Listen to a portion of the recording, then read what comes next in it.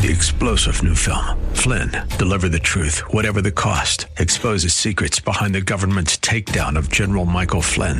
Flynn knew what the intel world had been up to. He ordered the first audit of the use of contractors. This set off alarm bells. He told the truth. He was the most dangerous person for Donald Trump to hire. They had to get rid of Flynn. Flynn, Deliver the Truth, Whatever the Cost. Available now. Watch it today. Go to salemnow.com. salemnow.com. This is Cornerstone Connection, the radio ministry of Pastor Gary Hemrick of Cornerstone Chapel in Leesburg, Virginia. Pastor Gary is teaching through 1 Corinthians. Real love is calling, listen, truth opens up your eyes. Mercy is waiting for you with every sunrise. Love keeps no record of wrongs. And let me tell you the thing that'll help set you free from keeping a record of wrongs. You do as Jesus did, and you forgive as Christ has forgiven you. And when you understand that forgiveness is a gift that each of us have been given, and none of us deserved from Jesus, then we will slowly learn how to offer that gift to other people who may have wronged us.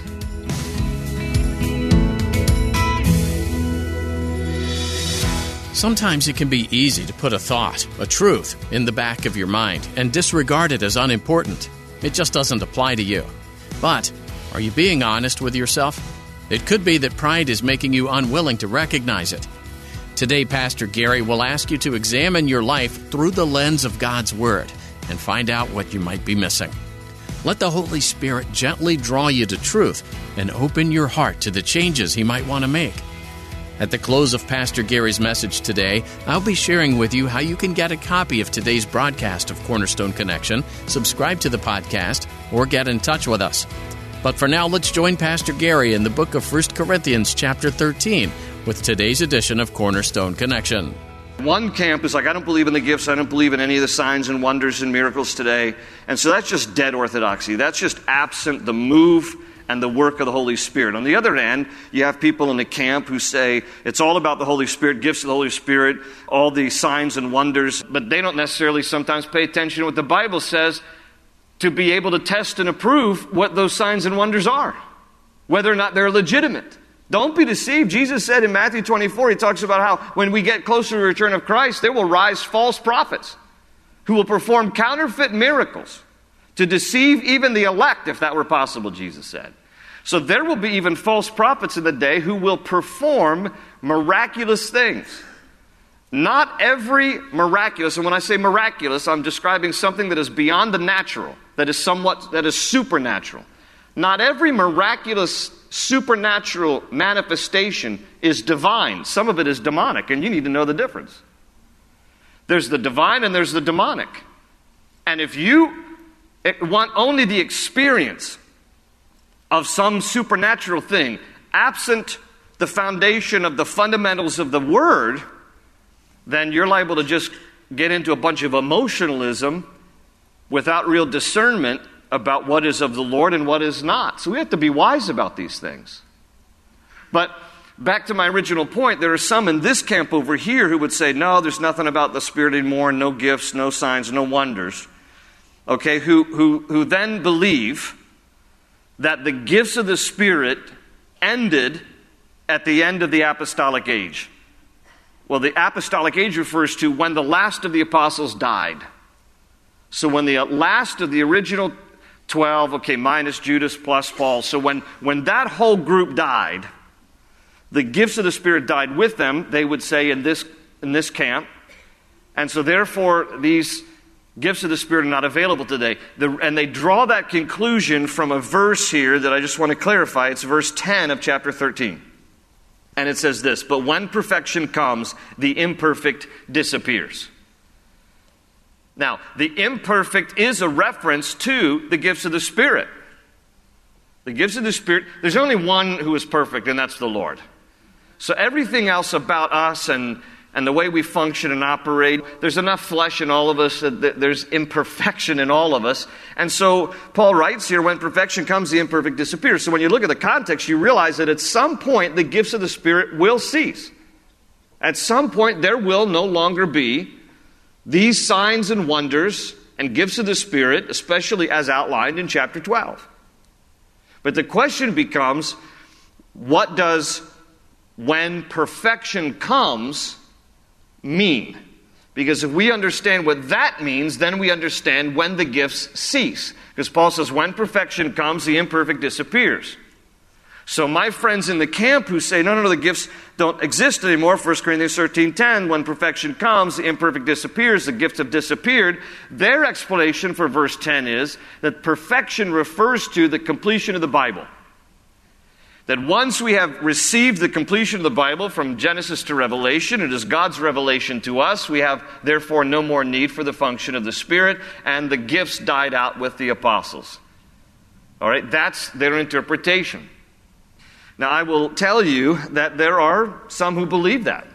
I don't, and I'm going to tell you the reason why, and many don't. Because it's really poor exegesis to say that it refers to the completed canon of Scripture. When you look, exegesis is just a big shot word that means it's a poor dissection of what the passage means. When you look at the context, that's always critical to understanding your Bibles.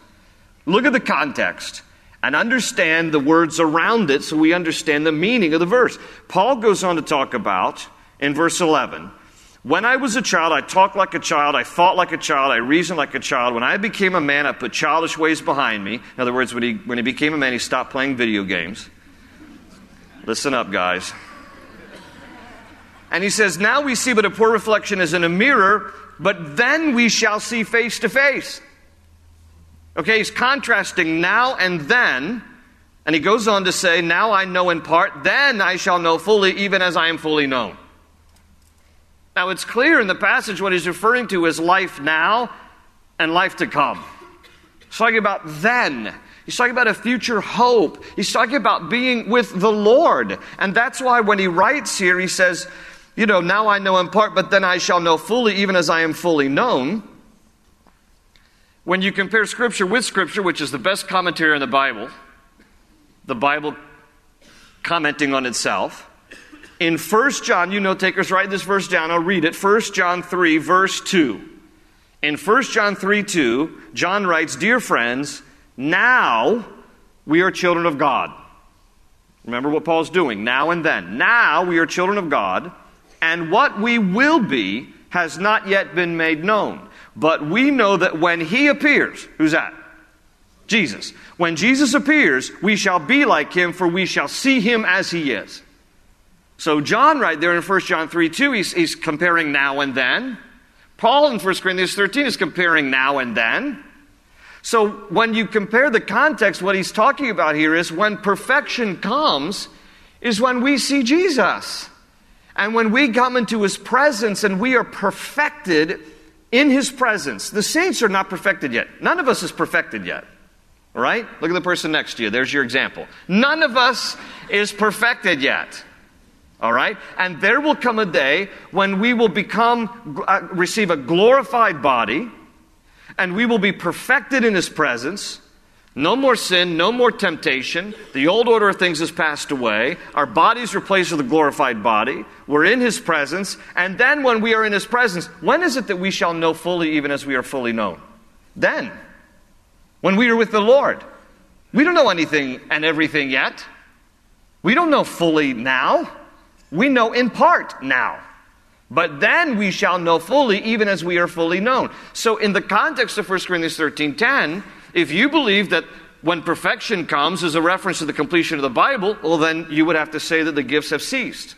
But if you believe, as I do, that the context proves, in fact, that when perfection comes is a reference to our perfected state in the presence of the Lord, either when he returns for us or when we die to go to be with him, then that means that the imperfect has not yet disappeared. And thus the gifts of the Spirit are still available today. And they still are functional today.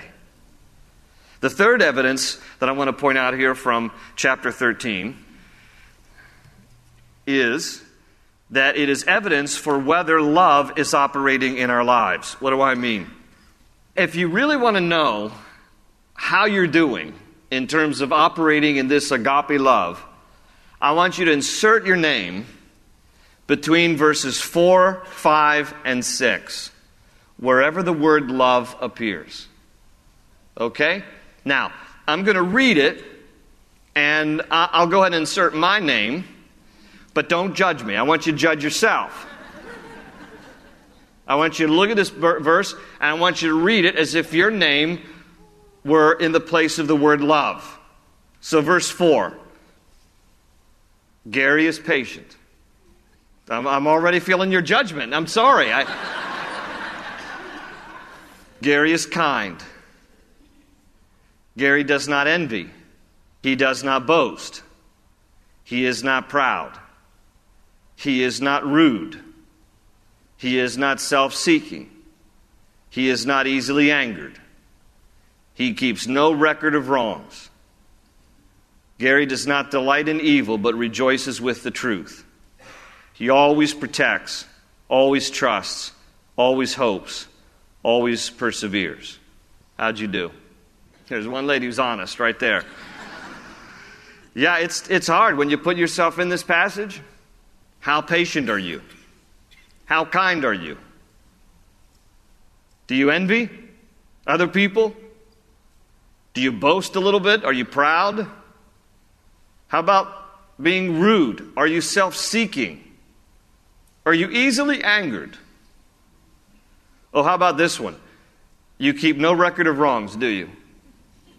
Now, when I do a wedding ceremony and I'm reading through this passage, I stop right there. And I look in the couple's eyes and I say, all right now, I know you two feel like you're never going to have a fight. And you guys always finish each other's sentences. And you feed each other at restaurants. It's so precious. And I don't say all that, but I'm thinking all that, Here's what I do say. I say, you're going to get to a point in your life where you're going to hold on. You're going to keep record of wrongs. Don't do that. Don't do that. Don't keep records of wrongs. Don't keep records of wrongs. I don't know what it is. It's not a spiritual gift. But I know, because I've been around you ladies long enough to know, and I married one. You guys have incredible recall. It's amazing. I don't know if any of you married couples can relate to this, but I've been in a conversation with my wife. We don't argue, it's just intense fellowship. We've had intense fellowship, and I can say something, and she can recall, you know what? This reminds me of something that you said in 1993. You were wearing a blue blazer. You had on jeans that didn't really go well with the blazer. It was 70 degrees outside. We were on our way to Chick-fil-A. I'm just, really? You remember all that? I don't know how it is that you ladies especially have incredible recall, because we can't even remember 1992. The guys. Like, what year? What? Seriously? So here's the thing. Men and ladies, don't keep record of wrongs. Because what we end up doing is we dig out of some garbage bucket some memory from some time ago, and we rehash it. And it doesn't help. It's not good for a relationship, it's not good in marriage, and it's not good as a follower of Christ, whether you're married or not. Because love keeps no record of wrongs. And let me tell you the thing that will help set you free from keeping a record of wrongs. You do as Jesus did. And you forgive as Christ has forgiven you. And when you understand that forgiveness is a gift that each of us have been given, and none of us deserved from Jesus, then we will slowly learn how to offer that gift to other people who may have wronged us. You want to be set free from your list? Start to forgive people who have wronged you. Because if you've lived for very long, you will offend someone and someone will offend you. But real love keeps no record of wrongs. And love does not delight in evil, but rejoices with the truth. And it always protects, and always trusts, and it always perseveres. In John chapter 13, verses 34 and 35, Jesus said to his disciples, which applies to us as followers of Christ, he said this, "A new command I give you. Love one another. By this will all men know that you are my disciples, if you love one another." Okay? Now, he didn't say, by this will all men know that you are my disciples if you speak in tongues, if you prophesy, if you have faith that can move mountains. He said, by this will all men know that you are my disciples if you love one another. Love is the evidence that we belong to Christ. It is the evidence of the baptism of the Spirit. It's back to number 1. Why is it, though, in John 13, Jesus starts that little dialogue by saying, a new command I give you. Love one another. Why is that a new command? Because remember the old command? It's out of Leviticus 19. Love your neighbor as yourself. The highest form of love known to man prior to the cross was self-love. And some people today are still stuck on that kind of love. Love yourself. It's all about yourself. You know, you got to love yourself before you can love other people. That's just baloney. The real and highest form of love is the love of Christ that he showed us on the cross. That's why he says in John 13, here's a new command I give you. The old command is love your neighbor as yourself. Well, that means if you have a bad day and you don't really like yourself that day, what do you get to hate your neighbor? You know, that's how that works. Okay, but Jesus says, a new command I give you, as I have loved you, so you must love one another. By this will all men know that you are my disciples. Now, he raises the bar. I don't love my neighbor based on how much I love myself. I need to love my neighbor based on how much Jesus has loved me. And to that degree, then I will really be operating in love. Because it's not based on me. It's based on the love that Jesus has already shown me. It is a new command that we should love one another as he has loved us. And by that will all men know that we are his disciples. Into chapter 14, Paul is going to park on 2 of the gifts of the Spirit. One is the gift of prophecy, and one is the gift of tongues. And he's going to talk about the difference between these gifts and their proper function in the church. And he's also going to talk about the proper function privately, but not as much. He's going to talk about mainly how these gifts function properly within the corporate church setting. Before I actually read into the chapter, I just want to remind us real quickly of the definition of these 2 particular gifts, especially for those of you who may not have been here earlier for our study. So I'm not going to redefine, and I'm not going to spend a lot of time. Just want to mention the definitions again, just to refresh our memories. So the gift of prophecy is to declare or speak something under divine inspiration for the strengthening, encouragement, and comfort of people. And it may be foretelling or forthtelling. We talked about this in the study into chapter 12. It's not always about predicting something. It's also the foretelling, the expression of what God says under divine inspiration. Remember in Luke chapter 22 when Jesus was blindfolded and beaten just before he was crucified, and the ones who were beating him said to him as he's blindfolded, prophesy who hit you. So they weren't saying predict the future. They were saying, why don't you just declare who was the one that hit you, who struck you with your eyes blindfolded. So it doesn't always mean predicting something. It means just declaring something under the inspiration of God. And then the gift of tongues, is, again, as we talked about, is an inspired language unknown to the person speaking for prayer and praise to God. It is, somewhat of an unusual thing, right? For someone to have a particular gift where they are speaking a language that they themselves don't know. It's always unknown to the speaker. But it is a known language to someone else, and if not to someone else on earth, it is an angelically spoken language. And it is for the purpose of communing and connecting with the heart of God, because language can sometimes be a gift and it's also sometimes a barrier. You can't always find the right words to express yourself. And when it comes to your relationship with God, sometimes having a language that God supernaturally gives someone whereby you can praise him and pray to him, it kind of bypasses the limitation of language and you're able to express your heart to God. So again, the gift of tongues is one of those gifts that God doesn't necessarily give to everyone, but he gives as he distributes. So into chapter 14 here, he begins to list some of the differences between these 2 gifts, prophecy and tongues. I'm going to read the first 5 verses and then we'll park there for just a little bit. Verse 1, he says, follow the way of love and eagerly desire spiritual gifts, especially the gift of prophecy. For anyone who speaks in a tongue does not speak to men, but to God. Indeed, no one understands him. He utters mysteries with his spirit. But everyone who prophesies speaks to men for their strengthening, encouragement, and comfort. He who speaks in a tongue edifies himself, but he who prophesies edifies the church. I would like every one of you to speak in tongues, but I would rather have you prophesy. He who prophesies is greater than one who speaks in tongues, unless he interprets so that the church may be edified. Again, and that last verse is very interesting, how much of the church today is overemphasizing the gift of tongues, and yet right here Paul says prophecy is even better than tongues. He said, and so in terms of the church and the function of these particular gifts in the church, there's a difference between the gift of prophecy and the gift of tongues. And so I'm going to probably go through this faster than you could even write notes. I'm just going to kind of rattle off the difference between prophecy and tongues according to what he wrote here in the first 5 verses. Prophecy is to be especially desired among the gifts. That's what he says there in verse 1. If you're going to eagerly desire something, desire prophecy. Whereas tongues is uttering mysteries with your spirit. That's what he says.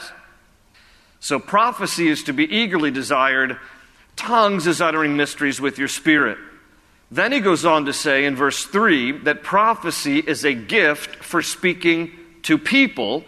And he specifically says for the purpose of strengthening, encouragement, and comfort of those people. That's how the gift of prophecy is to function properly in a corporate setting. It is a gift for speaking to people. Whereas he says the gift of tongues is a gift not for speaking to people, but to God. Notice that in verse 2, he talks about how tongues is not for speaking to people, for speaking to men. It is unto the Lord.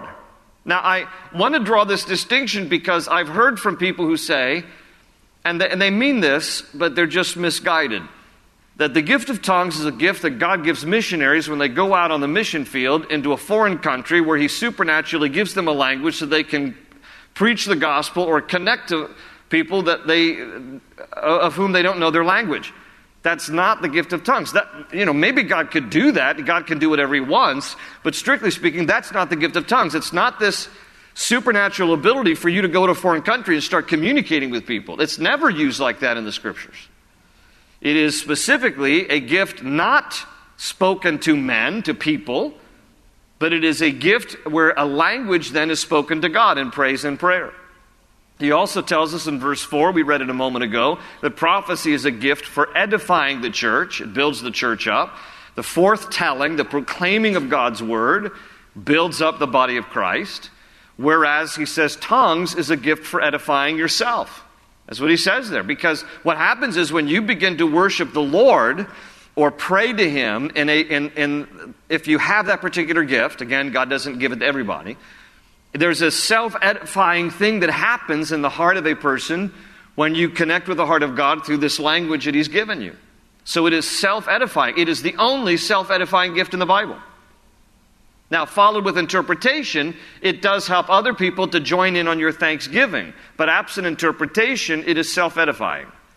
Then he also mentions in verse 5 that prophecy is preferred over tongues as a gift with broader benefits to the church. Because again, if people can't understand your language, how can they be benefited from what you might have to say if you demonstrate the use of the gift of tongues?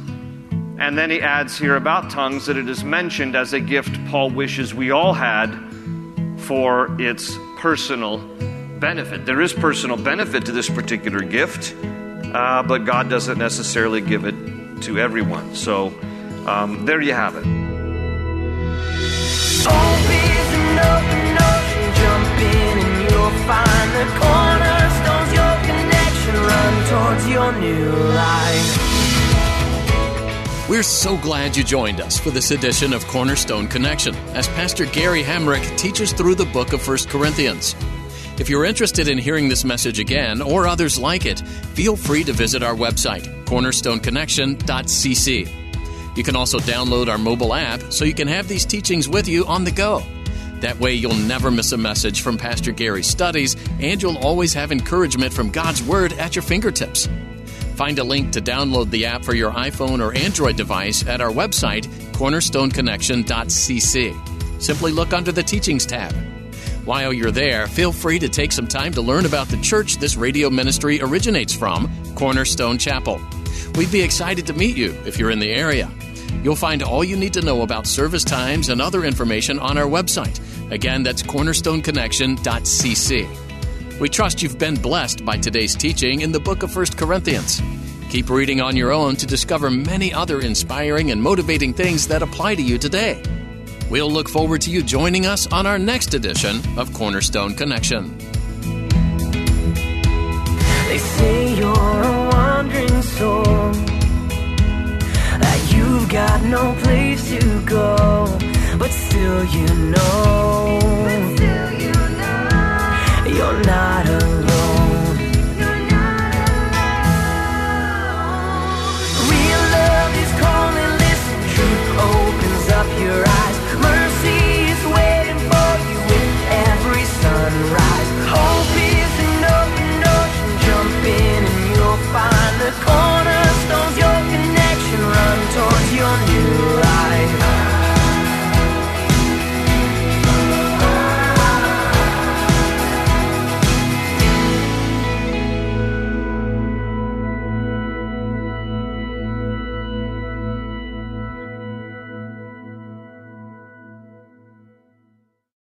Three-star General Michael J. Flynn, head of the Pentagon Intelligence Agency, knew all the government's dirty secrets. He was one of the most respected generals in the military. Flynn knew what the intel world had been up to. He understood its funding. He ordered the first audit of the use of contractors. This set off alarm bells. The explosive new documentary, Flynn, Deliver the Truth, Whatever the Cost, uncovers the facts behind this scandal. Flynn told the truth. He was the most dangerous person for Donald Trump to hire. I find out the worst enemy that I'm going to face in my life is right here in America. They took my assessment and they wanted me to change it. And I was like, I'm not changing it. They had to get rid of Flynn. With in-depth interviews, archival footage, and never-before-seen personal records of the man behind the headlines. I just felt like I was drowning. Flynn, Deliver the Truth, Whatever the Cost. Available now. Watch it today. Go to salemnow.com. salemnow.com.